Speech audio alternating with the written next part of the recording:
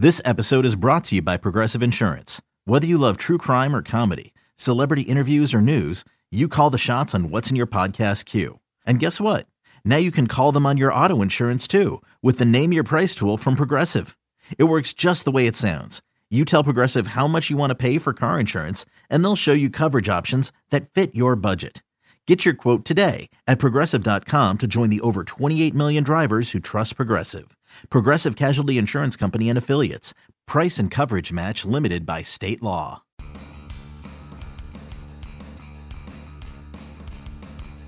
You're listening to MLB.com Extras, brought to you by MLB.tv. It's baseball everywhere. Hey everyone, Tim McMaster here along with our MLB.com Mets reporter Anthony DiComo. And Anthony, the words everybody or every Met fan I think has been waiting to hear at some point is Matt Harvey is back. And we at least got a taste of that on Monday. He certainly looked good. 7 innings, 2 hits, 7 scoreless innings. He struck out 6 and he only walked 1. And the great effort comes after a mechanical tweak. How much of his performance on Monday can we put on that change in his mechanics? You know, I don't know. I think the mechanics aspect of it is a little overblown. And not to say there's not something to that. Certainly there is, but that's not the only reason why Matt Harvey struggled. I think there was definitely a big mental aspect to it. I think there might have even been a fatigue, a dead arm aspect to it. We've seen him and pretty much every pitcher go through that sort of thing in the past. So that's why I think this was so hard for Matt Harvey to correct, if he has indeed corrected it. And just because it's more than one thing. I do think the mechanics helped. I think he understands that part of it and obviously knew what he was doing wrong. But it's going to be more than just that. He needs to mentally continue to wrap his head around what he needs to do. And frankly, he said it best himself, I thought. It was, this is one start, and it means nothing if I don't continue to go out there and do it. So for me, I'll be looking out there 5 days later. I'll be looking out 5 days after that. And if he can string 2, 3, 4, a month and a half, 2 months worth of good starts, then all of a sudden you're looking at, hey, Matt Harvey is indeed back and back to where the Mets knew he could be. Yeah, it certainly needs to become the norm and not the exception. I think one thing that is at least encouraging, other than whatever you can take from the mechanical change, is that his fastball velocity seemed to be back where it was a year ago. And it seems like if he has that, it kind of makes every pitch better, right? The changeup's a little better and everything's a little better if his fastball is popping. Yeah, absolutely. I think that was a huge part of what was dogging him a little bit. And, people around the team love to downplay velocity and say it really doesn't matter. And that's true to a certain extent. But when you're used to pitching your whole life at 95, 96, and you're able to reach back for 98 when you need it, and then all of a sudden you're down to 92, 93, and the most you can reach back for is like a 95, it makes a difference. When you're not used to that and you're not used to pitching in that way, not that there's anything wrong with 93. That's plenty good enough to succeed in the big leagues. But I think it was a little bit of an adjustment period for Matt Harvey for not having that really good fastball that we have come to know from him.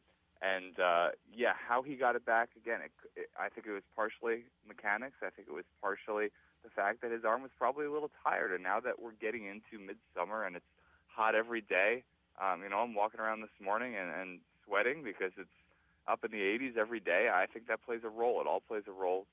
And I think that would certainly be, if that did play into it, a good news for Matt Harvey to keep this going, because it's not going to cool off anytime soon. No, the heat is here to stay. And 98, you get away with more. I think that's the biggest difference. You miss with 93, and you get punished a little more than missing your spot at 98. All right, let's move to the bullpen and Jeurys Familia, who all season long has been getting a lot of use. He's leading the league with as far as appearances go.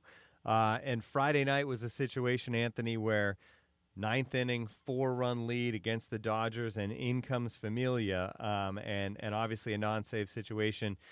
You can argue the whole thing with closers coming in non-save situations and seeming to struggle. I don't know where that comes from, but he did struggle, and they did end up losing the lead. Thankfully, Curtis Granderson bails them out with a walk-off in the bottom of the ninth. But at some point, doesn't there need to be a little trust by Terry Collins and the other guys down in that bullpen? Yeah, for sure. And I think it all sort of binds together. I mean, if you look at how Terry Collins has managed this bullpen throughout his time here, but particularly and specifically this year, even when Jeurys Familia was pitching really, really, really well in April and into early May, he was being used a lot. And Terry Collins was turning to him night after night with a 5-run lead, with a 6-run lead. You would see him getting up in the bullpen and warming as soon as, the on deck guy is the potential tying run. And it was all well and good in April when he was having success. But I think you have to look back and look at his workload last year. I think you have to look at how much Jeurys Familia threw. And, it was a plan for the Mets. We talk a lot about the starting pitchers, about Syndergaard and Harvey and DeGrom and all these guys. We talked so much about how important it was going to be to limit their innings both in spring training, early in the year, to make sure that they would be able to last a long summer.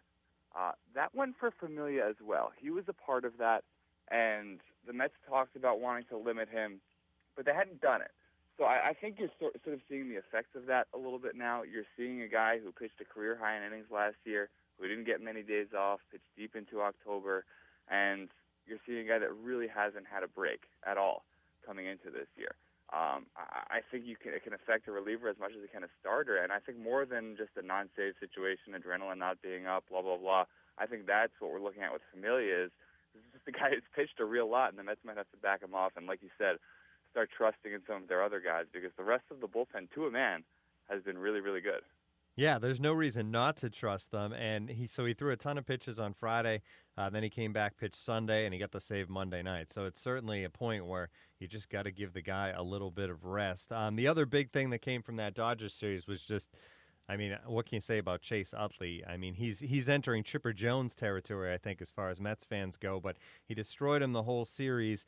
And then, obviously, the strange situation that Syndergaard throws behind him, immediately ejected. And that brings up the bigger point of, does there need to be more of a standard for which umpires go by? Because that seemed like the obvious situation where warnings should be sent out. He didn't even hit Utley, and yet in the third inning of a game, Noah Syndergaard's out, and the Mets have to go to their bullpen.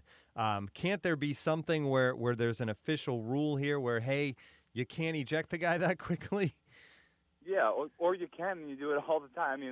I would sort of lean towards, of course, like you said, that you can't do it that quickly, but I think you hit the nail on the head right there, and I think that, more than anything, is why people were and continue to be upset, is because there is no standard across baseball. And you look at just this season alone, whether it's Jose Bautista up in Toronto or, Phil Hughes, I remember threw behind a batter a couple of times and nothing happened.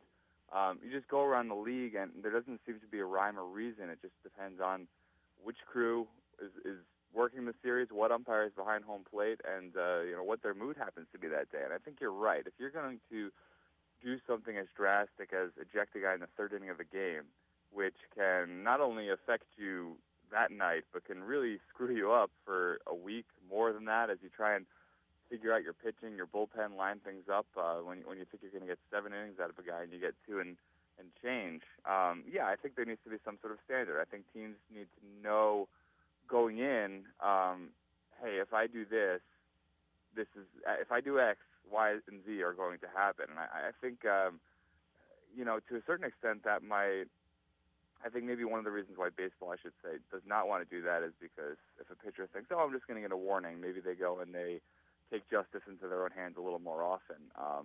But I'm not sure that's the case because I think baseball players certainly aren't stupid, and what goes around comes around in this game, and they have very long memories. So I think these things are going to happen, and they're going to take care of themselves regardless of what the punishment is. But I do think just sort of standardizing that punishment and making it so that players know what they're going to get could go a long way towards at least eliminating some of the angst comes out of these situations when they do happen. Yeah, and it seemed like in ways it made things worse the way it was handled. It threw more into the conversation and really kept the storyline that's been going since October going a couple more days. All right, so David Wright is hurt again, but it's not his back, but it's kind of his back because it's a slip disc, which it's his neck. But anyway, beyond all that, obviously David Wright is a point in his career where he's dealing with this stuff. He's always dealing with the back, and it seems like other stuff creeps up. Is he going to be able to avoid the disabled list here with this neck issue, do you think? No, I don't think so. No. And, he might well be on it by the time this podcast goes live. I think this is almost more disappointing for David Wright than any of the back stuff, because he knew coming into this year that the back stuff was going to be a part of his life for the rest of his career, really beyond his career. And it was something that he was getting a sense for how to handle, for how to play through. And all things considered, I had played through it pretty well. He had some bad stretches, but on the whole, considering his condition, I think being out there as much as he was and being as productive as he had been was a nice little feather in the cap of David Wright. Now, all of a sudden, for another injury to come up, an injury that may or may not be related to the back, an injury that's in a area that you really don't like to see medical procedures being performed and so on and so forth, I think that's really a blow to him and to the Mets, especially if it is something that winds up being related to the back condition in any way. I think it's just another reminder of how fragile David Wright is at this point in his career. He's 33 years old. It's not going to get any easier for him as he gets into his mid-30s. And it's just a tough situation all around for him, for the Mets, and they hope they caught this one early enough that, regardless of DL stint or not, he will be able to return sooner rather than later and resume what had been, like I said, a reasonably productive season for him. Yeah, it comes at the worst time. He had actually homered in 3 straight games for him after his shot on Friday night, and now on the shelf once again. All right, as always, great stuff, Anthony. This has been MLB.com Extras, our Mets edition. For Anthony DiComo, I'm Tim McMaster.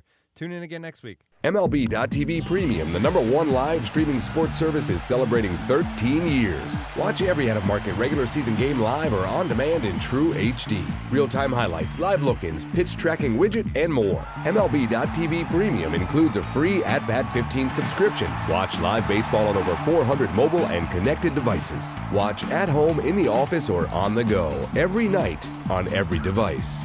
Blackout and other restrictions apply. Visit MLB.tv for details.